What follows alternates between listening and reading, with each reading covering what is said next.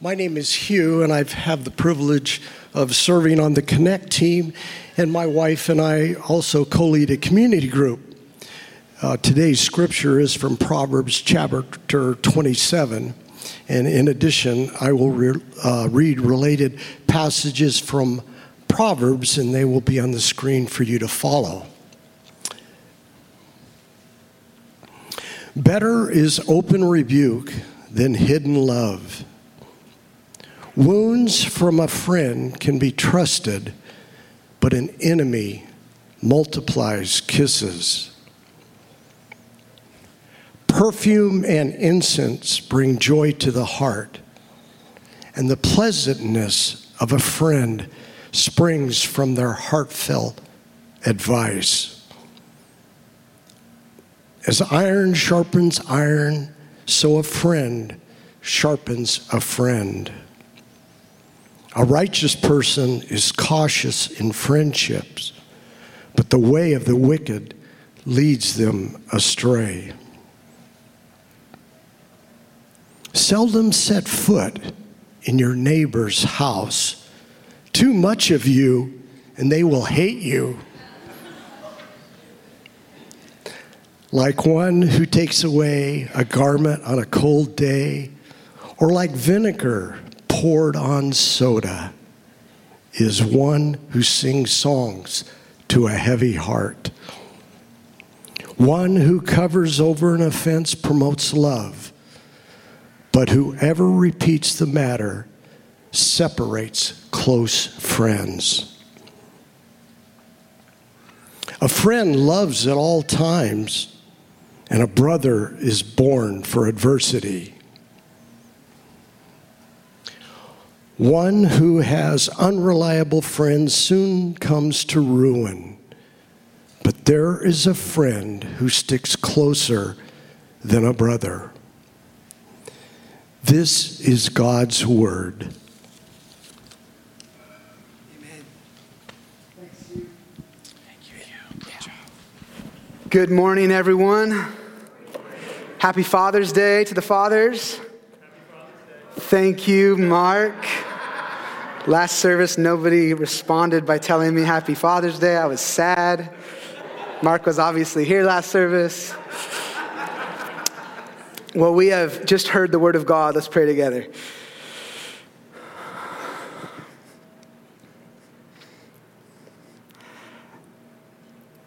Father, Happy Father's Day. We come to you as dependent children this morning, knowing that you are a good and perfect Father who has everything that we need and who gives us what we need in due season. And so we come to you today expectant that you'll do that as we look at your word. We bring our hearts and our lives. And we ask that you would minister to us as only you can. We open our hearts and our lives and our minds to you. We ask that you would speak to us through your word. I surrender my words and my plans today. I ask that you would minister through me to your people. We ask that you would do it for our good and for your glory. In Jesus' name, amen. In 1502, a church in Italy hired a craftsman to shape this gigantic piece of stone into a work of art. But as this guy was working on this piece of stone, he accidentally put a hole in the bottom of it, destroying, or so they thought, this incredible piece of marble. And so the church hid it away for almost 20 years. 20 years later, another artist heard about it, and out of curiosity, he came and asked if he could see it. After looking at it, he declared to everyone, I think I can make this work. And so he began to sculpt this marble into what has become one of the greatest statues of all time. The artist, of course, was Michelangelo, and the piece of art is what is now known as the famous King David statue, which is still on display to this day in the gallery of the Academy in Florence, Italy. I share this story this morning because in some ways it mirrors the story of King David himself. His life was shaped and sculpted by many things, but one of the greatest tools that was used to sculpt his life was the tool of friendship. He was formed in part by his friendships. And I wonder if David's son Solomon, who authored most of the book of Proverbs, had his father's friendships in mind when he wrote these words: "As iron sharpens iron, so a friend sharpens a friend." David's life was shaped by friendship. He valued it deeply, and his son made sure to weave it through almost every section of this beautiful book. Some of you have been reading through the Proverbs reading schedule this summer. But what you may have not noticed, what may have not stood out to you, is how often friendships are mentioned in this book. As theologian Hugh Black points out, the book of Proverbs might actually be called a treatise on friendship. There is no book, even in classical literature, which so exalts the idea of friendship and is so anxious to have it truly valued and carefully kept. And so the value of friendship must be carefully kept, because friendships have a profound impact on our lives.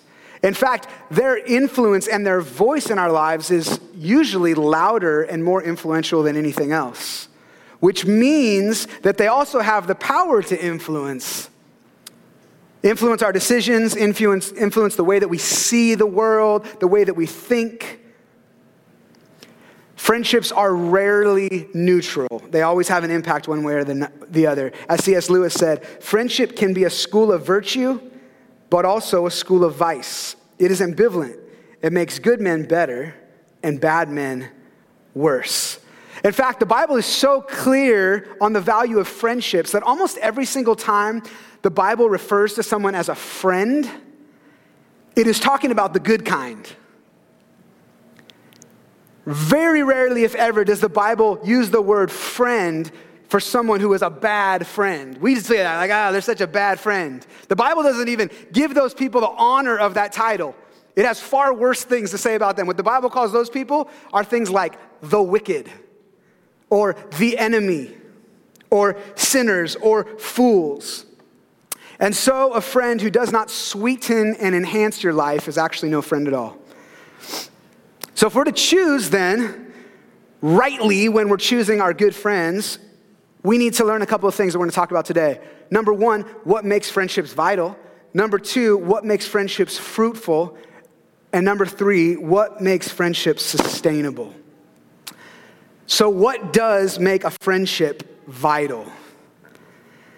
In 2007, a worldwide study showed that it was people from Liberia who were found to have the greatest sense of meaning and purpose in their life. It was surprising, though, when the results came out, because this study was done just a couple of years after Liberia finished a 14-year war where 250,000 people had died. But as author David Brooke points out, often the pleasures in our life are not the things that drive us to one another, but rather it is crisis that forces us into relationships with one another. And you may have experienced this. I know in my own life that in the hardest seasons of life, it has been friendships that were the biggest lifeline. And this is how God designed it. Because friendship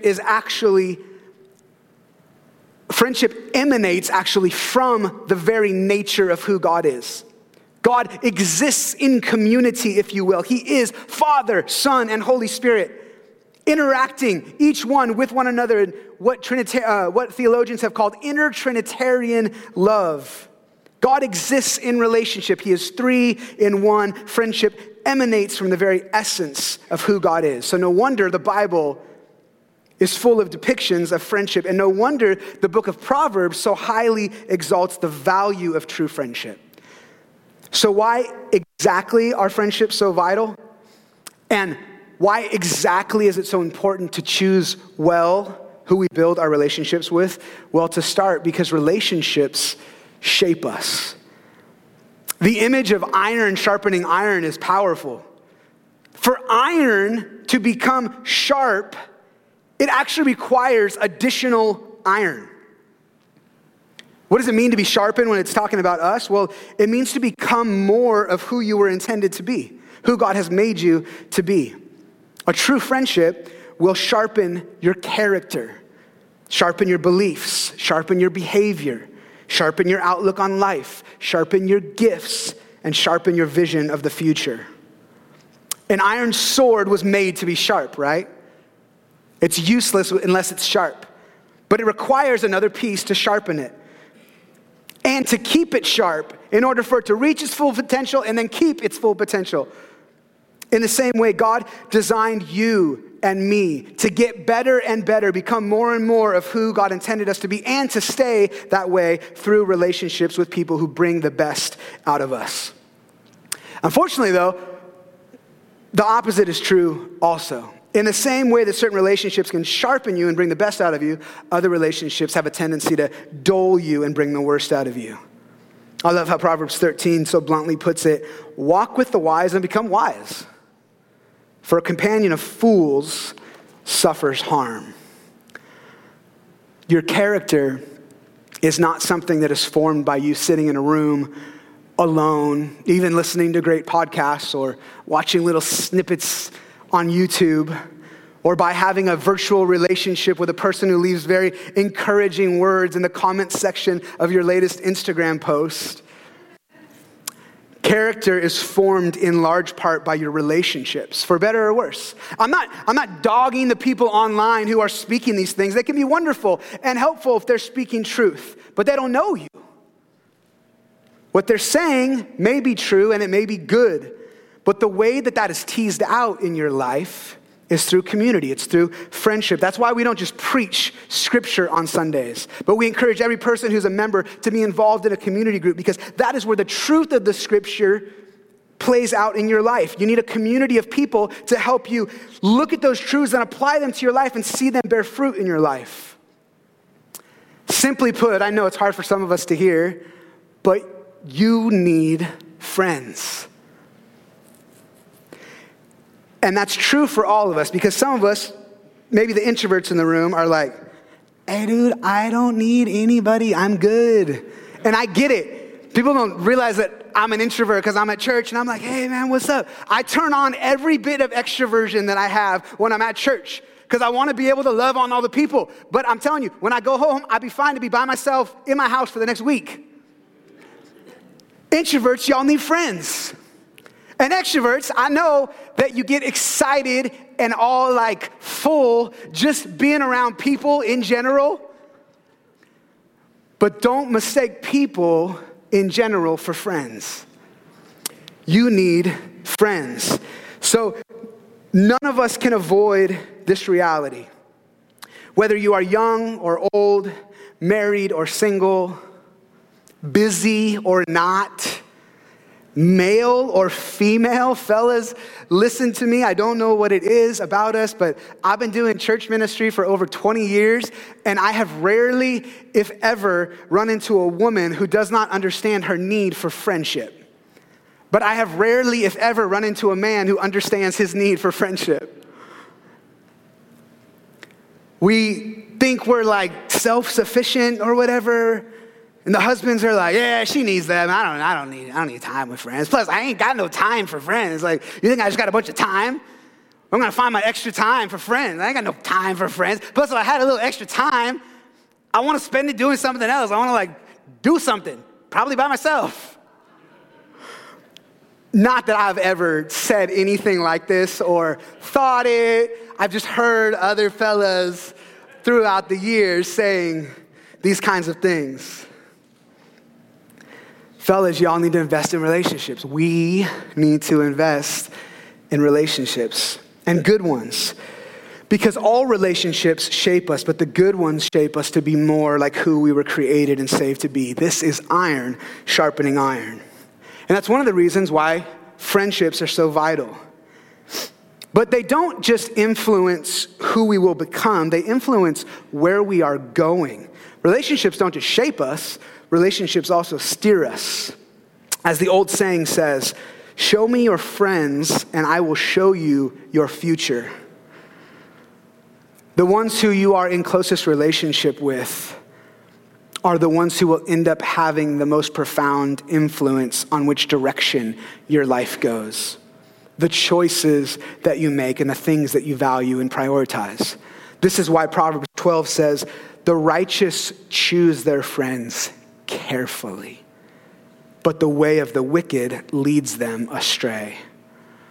The righteous choose people to spend their time with who are heading in the direction of God. That is the right way. That is the righteous way, because they know that if they are investing their time and energy into those relationships, then chances are they too will head in that right direction of God. In contrast, the wicked are going in a way that is contrary to God. It is far from God. It is not the righteous way. But chances are that when you invest more and more time and energy into those relationships, that you may very well end up going in that direction. You will end up thinking like them, living like them, prioritizing and valuing things that they prioritize and value. So there's a warning here. People that we spend our time with are not just having a net zero impact on us. They're not just neutral. We like to think of ourselves as being fully in control of everything that we are influenced by. We don't like to think of ourselves as being easily influenced by external things. But the Bible's pretty clear about it. The bad company that we keep affects who we are. Paul said it like this to the church in Corinth. Do not be misled. Bad company corrupts good character. In other words, he was telling the church, stop lying to yourself. Why are you lying to yourself? Stop lying to yourself. The bad company that you're keeping is corrupting you. We become more like the people that we spend the most time with. So what do we do with this? Does that mean that we don't ever spend time with people unless they're bringing out the best in us? What about non-believers? They're not on a path that leads toward God. Should I not have relationships with non-believers? Of course you should have relationships with non-believers. The question is, what is the purpose of the relationship? Jesus spent a lot of time with non-believers, but his purpose was always to show them what the kingdom of God looked like. So he was very intentional about how and when he spent time with non-believers. He was intentional about the direction that the conversation would take and the way that he would respond to what they would say and do. The question is the relationship an ecosystem where spiritual life can flourish? Or is the relationship an ecosystem where spiritual life will die? Your spiritual life and their spiritual life. And this goes for those who profess Jesus too. Unfortunately, just because someone believes in Jesus doesn't mean that they're living life in a way that is leading others down a path toward righteousness. Okay, so what do? Do you cut off everyone in your life who's not leading you down a path of righteousness? No, not necessarily. But where are you investing the bulk of your time? Here's something really practical. If you only got two hours in your week to invest in relationships, maybe don't spend an hour and a half of those 2 hours with the people who are bringing out the worst in you. You can also ask, well, who is influencing who? If the righteous are influencing the righteous toward a path of God, okay, awesome. But it's the other way around, then okay, maybe there's something to consider here. How bad is it? Well, how good is it? Where does it fall in between? There's a lot of factors that play into how much time you invest in which relationships and to what degree you let people into your life. I'm going to put up a little graphic on the screen here. Don't get too excited. This is the only one I'm going to use. There are relationships that fall along a spectrum in our life. On one end of the spectrum, represented by the people on the left, you have relationships in life that will hurt you. They are harmful to your spiritual, mental, emotional, and maybe even physical well-being. These are toxic relationships. Those relationships are an ecosystem where nothing good can grow. On the other end of the spectrum, represented by the people on the right, you have relationships that can help you. They are beneficial to your life. They actually contribute to your spiritual, mental, emotional, and maybe even physical well-being. These relationships are an ecosystem where good things grow. And then there are the relationships that fall somewhere in between. And depending on where the people in your life and where those relationships fall along this spectrum, you should have a different level of investment in those relationships. And those people should have a different level of access to you, to your mind, to your heart, to your time, and to your energy. The relationships that bring nothing good and maybe even bring death to the things in your life, those people don't need access to you. It's okay to have a goal of distance in a relationship. Sadly, this side of heaven, not every relationship has the ability to create an environment of health and fruitfulness. Now, don't mishear me. I'm not saying that means you get to stay in bitterness and unforgiveness and estranged from people.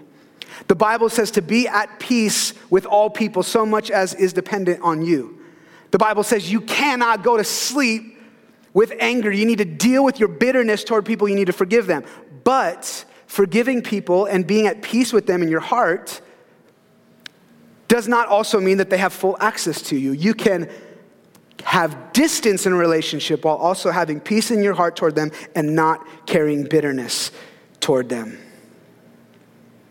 There are relationships that are toxic. If your life was a ranch, by the way, a ranch is this thing where there's a lot of land and there's not a lot of people. For all the people who grew up in California, trying to move to Texas. There are relationships that are toxic. If your life was a ranch, there would need to be a wall, okay, a good wall outside of your property that people don't pass. But then there are relationships that don't need a wall. They just need some strong boundaries. What they need is a good fence. This is the difference between a wall and a fence, right? A wall is solid. You can't even see through it. A good one is tall. You can't jump over it. You can't hear each other through it. A wall says, I'm not going to be seeing you, and you're not going to be seeing me. We're not going to be talking. You're over there, and I am over here. I'm going to choose distance in this relationship because of the toxicity of the relationship. But there's other relationships that don't need a wall, but they do need a fence. They do need good boundaries. A fence says, I'm going to see you, and you're going to see me. It's not a wall. You still have access to me, but there are obvious limitations. There are boundaries. Most relationships will fall into that category, that middle category. Not a wall, not full access, some kind of boundary somewhere in the middle. But then there are a few relationships in life that are an ecosystem of health. The relationship is an environment where spiritual life thrives, where mental and emotional well-being flourish, maybe even where physical health increases. The people who you are in those types of relationships with, the Bible would give those people the honor of the title friend. That is what friendship was designed to look like. These are the people who you can open up the gates of your fence to. You don't have to have the same kind of boundaries. You allow them to come and go more freely. Your heart is more open to them. Your life is more open to them. Now, they don't live on your property. They're not your family. They're not your husband or your wife if you're married. If you're a young person, they're not your parents. They're not your siblings. They still got to go home at some point. But you have opened up your gates to them. Listen, by design, you have limited energy, including mental and emotional energy. Every relationship requires some level of energy. But the best ones don't just require it, they actually give it. Friendships were designed to increase the sweetness of life, not just to rob you of it. As Proverbs 27 says, the heartfelt counsel of a friend is as sweet as perfume and incense. When the Bible talks about friends, it is talking about the person who causes sweet flourishing in your life. So what would these kind of flourishing relationships be characterized by? Or said a different way, what makes friendships fruitful? When you read the book of Genesis, the account of God creating humanity, God creates Adam and he puts him in the garden. And do you know what the very first job that God gave Adam was? To cultivate the garden. Why do you cultivate something? So that the things in it can flourish. Our first job as human beings is to cultivate the environment that we are in, so that everything in that environment flourishes. True friendship creates an environment where each person is thriving and flourishing. So what would a friendship like this look like? And what can you do to create an environment of thriving in the people around you? And what should you be looking for as you're thinking about which relationships to invest the bulk of your time in? Well, if you think about the well-being of your life as a tree and the relationships around you as gardens, where do you want to plant your tree? Which garden do you want to plant it in? What kind of garden do you want your tree planted in? One that causes your tree to thrive or to wither? I want friendships that act as an ecosystem for growth, for thriving, for health. So what would this look like? Well, one of the things that creates a friendship that is an ecosystem for health is commitment. True friends are loyal. Sadly, many friendships die or never exist in the first place because we're not willing to count the cost necessary and just commit. We don't commit. And sadly, culture doesn't help either, right? One person does something that whoever doesn't like and they're canceled forever. But this isn't the gospel. The gospel says, because Jesus has been committed to me, even though I keep messing up, so I can commit to others even though they will continually mess up. For a friend loves at all times, and a brother is born for adversity. A friend loves at all times. Commitment doesn't mean 24/7. Remember, they don't live inside your house. That's not friendship. That's called codependency. All times does not mean in every moment, but rather in every kind of season. True friends stick around. One who has unreliable friends soon comes to ruin, but there is a friend who sticks closer than a brother. One who has unreliable friends soon comes to ruin. The inverse is true, right? Those who have reliable friends that you can count on in every season keep you from ruin. True friends will not let you get ruined. It's easy for somebody to stick around when everything is good in your life, right? It's called a fair weather friend. But true friendship is marked by a commitment even in the most difficult seasons, even when it is costly for them to stick around, even when maybe the friend is not acting that friendly. But this doesn't mean that we turn a blind eye. Fruitful friendships are not just marked by commitment, they're also marked by candor. That means that there is a culture of honesty and openness. Candor, it means to speak honestly with one another. Man, when you know that somebody is out for your best good, it allows you to speak freely with them. It allows you to be excited about the victories in your life, knowing that they're going to celebrate with you while also keeping you humble and grounded. It allows you to speak openly about the struggles in your life, knowing that they're not going to judge you. You don't have to live in fear, but they're also going to direct you on a right, healthy, healing path. And on the flip side, this means that when you're on the other side of the relationship, that you're this kind of friend who provides that kind of safe place for them to be honest with you, to share their struggles and their victories, which means that you got to learn to listen. A good friend knows how to listen without constantly turning the conversation to be about themselves. Some of y'all need to learn this. It's called the boomerang effect. It's not good. And to learn how to listen without always trying to fix it. This is something I need to get better at. Sometimes the best thing that we can do is to just be there without saying a thing. Just listen without saying a thing.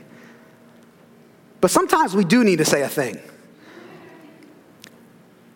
And sometimes it is a hard thing to say, which is rarely ever fun and usually fairly uncomfortable.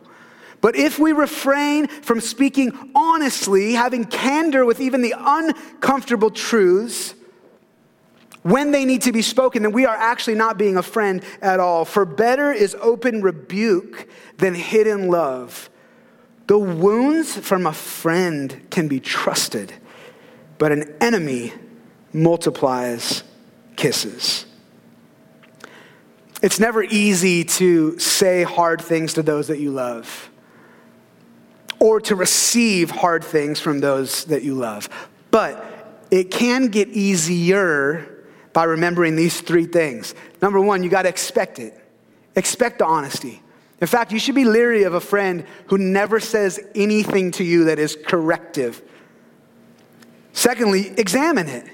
Consider what is being spoken and take the truth of it to heart. And then thirdly, endure it.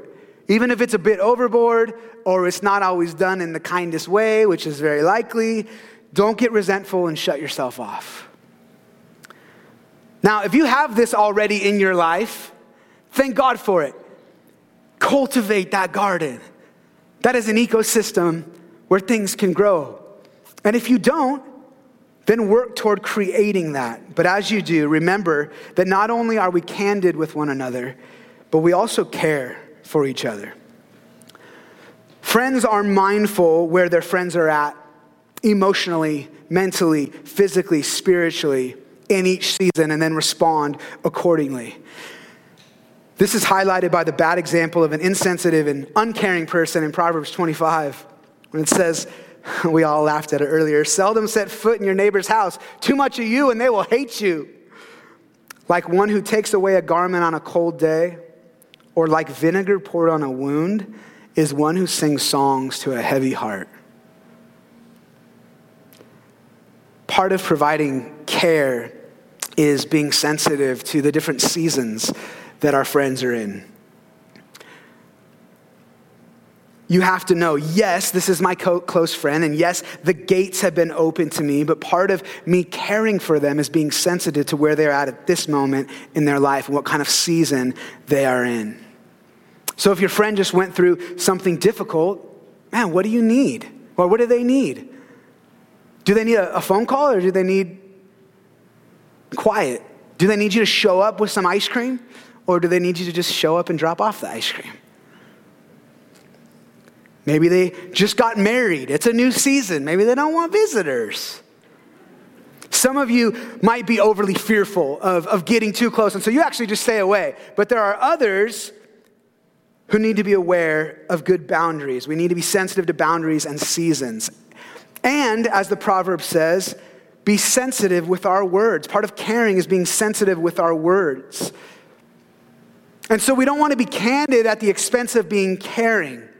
One of the things that I love looking at in the life of Jesus is how the way that he interacted with people, he always spoke honestly. He always had candor, right? He was always candid. But he always did it with so much care. He spoke honestly, but he did it in love. When we are only candid but not caring, it actually shows how disconnected we are and unaware of what is happening with our friend.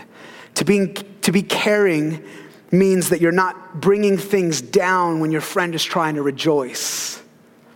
And you're not trying to make things light when they're sad. After our baby Nehemiah died several years ago, one of the worst things that we experienced was when people would come up to us soon after he had died, and they'd say something like, "Hey man, I know you're sad right now, but God's gonna work this out for good, man. He's gonna work it out for good." They weren't wrong. God was gonna use our son's death to accomplish good in our life. But they were singing songs to a heavy heart, and it felt like pouring vinegar on a wound. They were well-meaning, but absolutely insensitive and unhelpful. One of the most caring and helpful things that we can do for someone who is grieving is just to grieve with them. Just to close our mouths and listen and grieve. In fact, I wrote a song shortly after that I never released because it was too mean, but it was just called Shh. Which is why I guess Romans 12 tells us to rejoice with those who rejoice and mourn with those who mourn. Friends are sensitive to where their friends are at and respond accordingly. And friends allow themselves to be cared for accordingly. Some of us are great at providing care, but terrible at receiving it. But a healthy friendship is a two-way road. Are you receiving care? Think about how you can give it back. Are you only giving care? Think about how you can humble yourself to put yourself in a place of needing care and receiving care. This creates an ecosystem of health. And in it all, we do it with confidentiality. From their biggest ideas to their smallest worries, we keep confidentiality. It will be difficult for you to foster close friendships if you don't keep confidence. Because it's hard to feel safe in a relationship when every time you share something, whether it's big or small, you end up hearing that somebody else like, hey, so-and-so told me about such and such. It's hard to feel safe in a relationship like that. I knew somebody who, they were constantly like, they were like the town gossip, always sharing like the good stuff, the bad stuff with us. Oh, did you hear about such and such? And I made a mental note. Maybe I don't share anything with this person because everybody else is going to know about it. Proverbs 17:9 says, the one who covers over an offense promotes love, but whoever repeats the matter separates close friends. One of my favorite things that another friend often says is, that's not my information to share. I'm like, hey, you just hung out with so-and-so. Did you ask him about such and such? I was wondering what's going on with that. You know what, man, that's not really my information to share. If you're not the source of the information and haven't been given permission to share the information, then it's not your information to share. So, by way of recapping before we go to the third and final point here, friendships are vital because they are one of God's greatest tools to shape and steer us. They can cause flourishing in our lives. But the ingredients for fruitful, flourishing friendships are commitment, candor, care, and confidentiality. This is what creates an ecosystem where people can flourish in friendship. But no one wants a fruitful, flourishing friendship that is short-lived. We want fruitful friendships that last. So what makes a friendship sustainable? Because you may hear all of this and be like, yeah, dang, man, I need that in my life. I want that in my life. As just an aside here, I don't preach that often anymore, like every 8 weeks. So I don't get to choose what I'm going to preach, right? Tim just does the schedule, and he's like, hey, man, can you preach this? I'm out of town this weekend. So when he gave me this topic, I was like, because it's the fourth time in the last month that this topic has come up. Which at that point, I'm like, I guess God's trying to talk to me about something, because I'm actually not that good at this. I need this. I'm that dude that I was describing earlier. I'm like, I'm good, dude. Baby, you need to hang out with friends. My wife's always like, honey, you need to hang out with friends. And I'm like, no, you need friends. That's why you do that. I don't need this. I'm going to go build something in the backyard. And so you may hear this and realize, gosh, dude, I need this in my life, but how do I get it? And how do I keep it? Well, the wisdom that our society gives is just focus on yourself, man. Think about yourself in the relationship. What do you need? Treat yourself. What do you look out for your own needs? Make sure you're getting all your needs met. But the funny thing is that this kind of only self-centered thinking is actually the thing that kills relationships. If holistically fruitful friendship is going to last, it's going to require a goal that is bigger than the friendship itself. God designed all of your relationships, including marriage, by the way, to be about more than you. But it is also about more than the friendship itself. Why can 70,000 people show up to a sporting event? All of them voted for somebody different in the presidential election. All of them thought different about COVID. All of them from different social statuses, different ethnic backgrounds, different political views. And they're all acting like they're from the same tribe. Like they were just born from the same, grew up together, high-fiving each other, like cheering with beer or whatever you drink at a ball game, right? They're just like, everybody's unified. What happens for those 3 hours? Without even thinking about it, they have found something that transcended themselves. It was bigger than each individual. And so they were able to rally around it and unify around it. In the gospel, the good news of Jesus is the biggest and best thing. It is the ultimate and common passion and vision. No matter what your social status, no matter your ethnic background, no matter who you voted for, no matter if you got vaccinated, there is something that transcends all of that and all of us, and it's going to last a lot longer than 2 or 3 hours. Jesus Christ died to pay the penalty for our sin, and all of us come to him as equals with the same exact need. We are desperate, helpless sinners who need a Savior. And then we are all given the same Spirit. And we are all on the same journey, pursuing the same Jesus, becoming more and more like him. So now it's not just about me. And it's not just about you. It's about both of us following and becoming more like the same Jesus. I love how author Gordon MacDonald says it. There is a certain niceness to a friendship where I can be, as they say, myself. But what I really need are relationships in which I will be encouraged to become better than myself. Myself needs to grow a little each day. I don't want to be the myself I was yesterday. I want to be the myself that is developing each day to be more of a Christ-like person. This is why we commit through thick and thin, why we sacrifice time and energy, why we do the hard work of forgiving and preferring one another, why we say hard things that need to be said, why we care for one another, why we ask good questions and be good listeners. It is for the goal of following and growing into a person who is more and more like Jesus.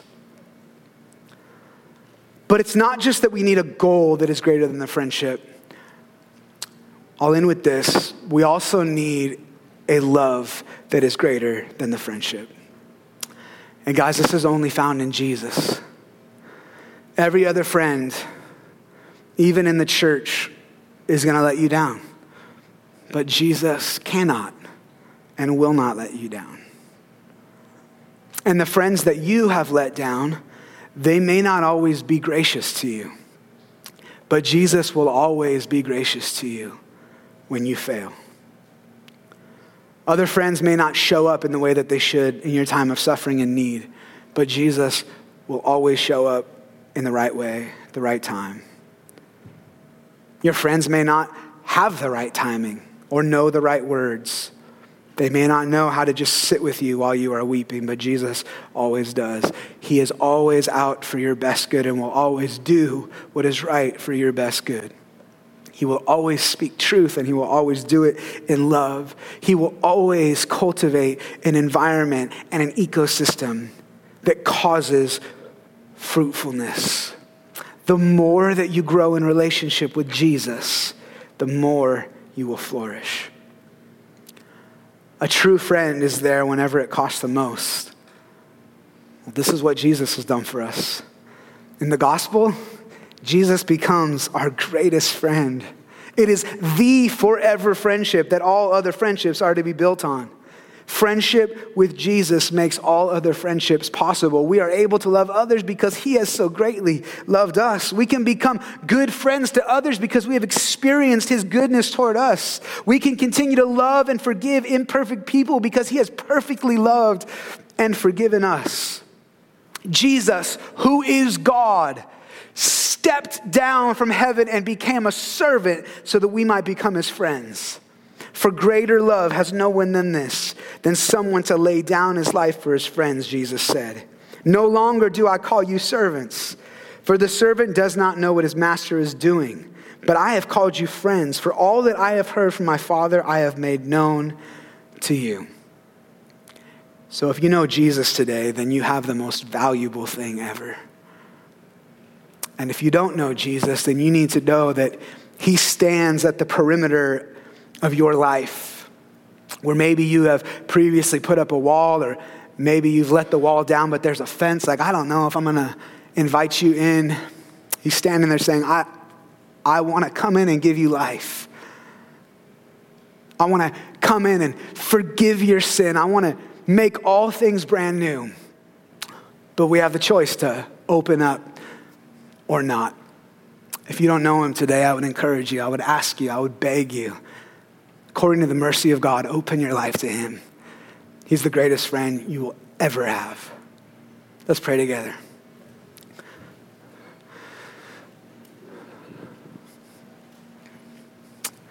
And so those of us who know you today, Lord, we just say thank you. Thank you for loving us so perfectly. Thank you for laying down your life for us and calling us your friends. And I pray now for the person who has not yet received you and is not yet in a relationship with you. I ask that you would save them today. And if that's you where you're sitting, you can just say to Jesus, Jesus, I need you. I want you in my life. I am opening up the gates. I am opening up my heart and my life to you. I need you. Please come in. Forgive me of my sin. Give me life.